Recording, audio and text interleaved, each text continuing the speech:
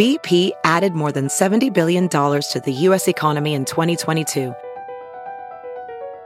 Investments like acquiring America's largest biogas producer, Archaea Energy, and starting up new infrastructure in the Gulf of Mexico.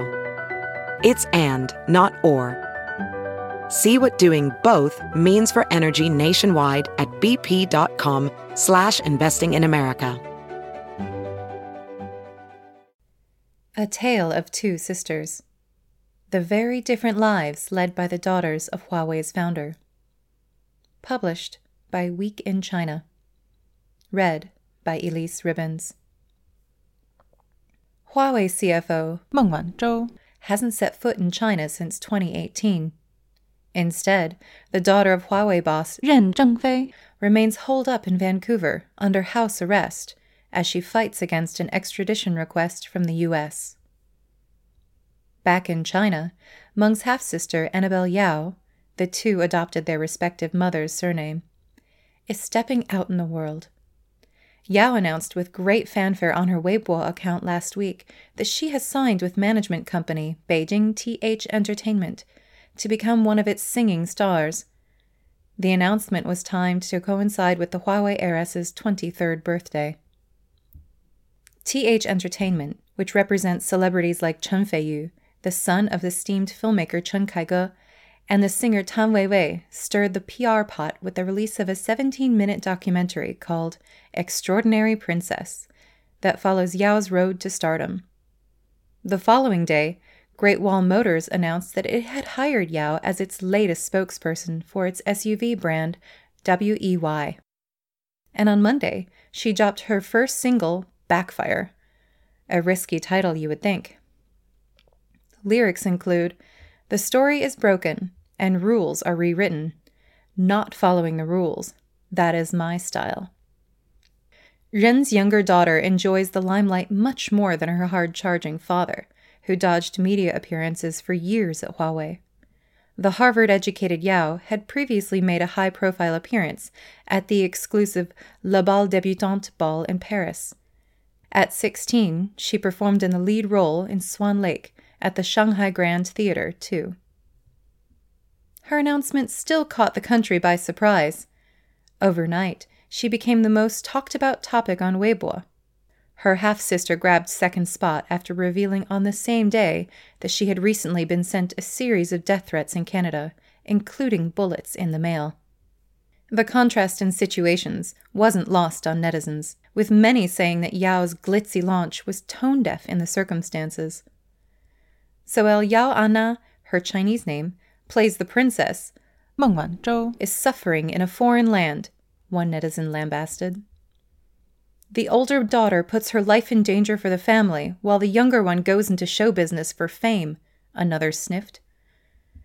Yao didn't help matters by comparing herself to her half-sister in the 17-minute video. "I often read comments online and saw a lot of criticism. I would become very upset because I didn't know why everyone was so harsh on me," she complains. "Why does everyone like my sister and not me?" Plenty of people were happy to explain it to her. Meng Wanzhou endured what Yao Anna has never had to endure. She was with her father when he established the business empire, and now she is paying the price by being left behind in a foreign country. Of course she wins the love and respect of everyone in China, one commenter wrote. Meng Wanzhou has won the respect of the country, but Yao Anna has earned its wrath, even though the two share the same father, Ren Zhengfei, another pointed out. When Meng was born, her father was still in the military and yet to found the business that would become such a behemoth in China's telecoms and tech sector. She has described the first few years of her life as difficult, with the walls of the family home falling apart and the roof leaking every time it rained. It wasn't until Ren started Huawei in 1987, when Meng was already 15, that life became more comfortable. It has been widely reported that Meng and her father don't have the warmest of relationships. "The reason we are not close is that when she was little, I joined the military. For 11 months out of a year, I couldn't be with my kids," he explained of the relationship 2 years ago. Ren has a reputation at Huawei as a demanding man, with few soft edges. Some of that was on display in his response to news of Meng's arrest in Canada. Cuts and bruises toughen her up, and ever since ancient times, heroes were born of hardship, he told CNBC. I think this challenge will be good for my daughter. The much younger Yao was born when Ren was 54 and Huawei's star was already in the ascendancy. In comparison to Meng, her upbringing has been a gilded one. She was educated at a private school and took ballet lessons from a young age. But Yao's career goals have come in for criticism, with questions raised about her motivation for going into show business. As the youngest daughter of Ren Zhengfei, one of China's most famous entrepreneurs, Yao's choice is unexpected, claimed Tencent Entertainment. Is the dinner party scene just not appealing enough to her? Being a senior company executive is too difficult? It begs the question of why a princess who could live in a jade tower and not get her hands dirty would want to walk on Earth as an artist.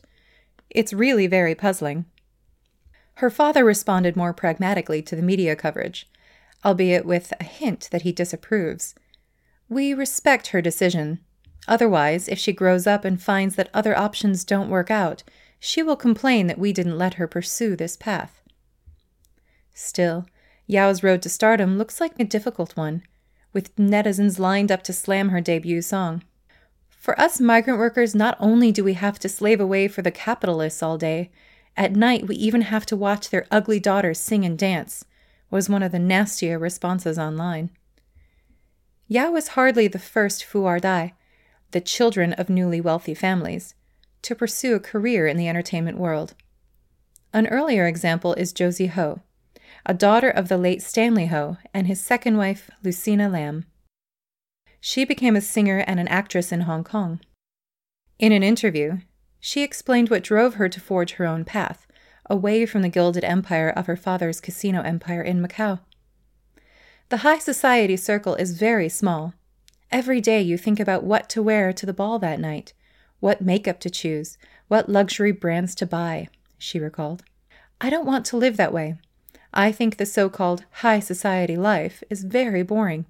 I hope one day people will pay attention to me, respect me, and appreciate me for my talent, and not just because I'm this person's daughter.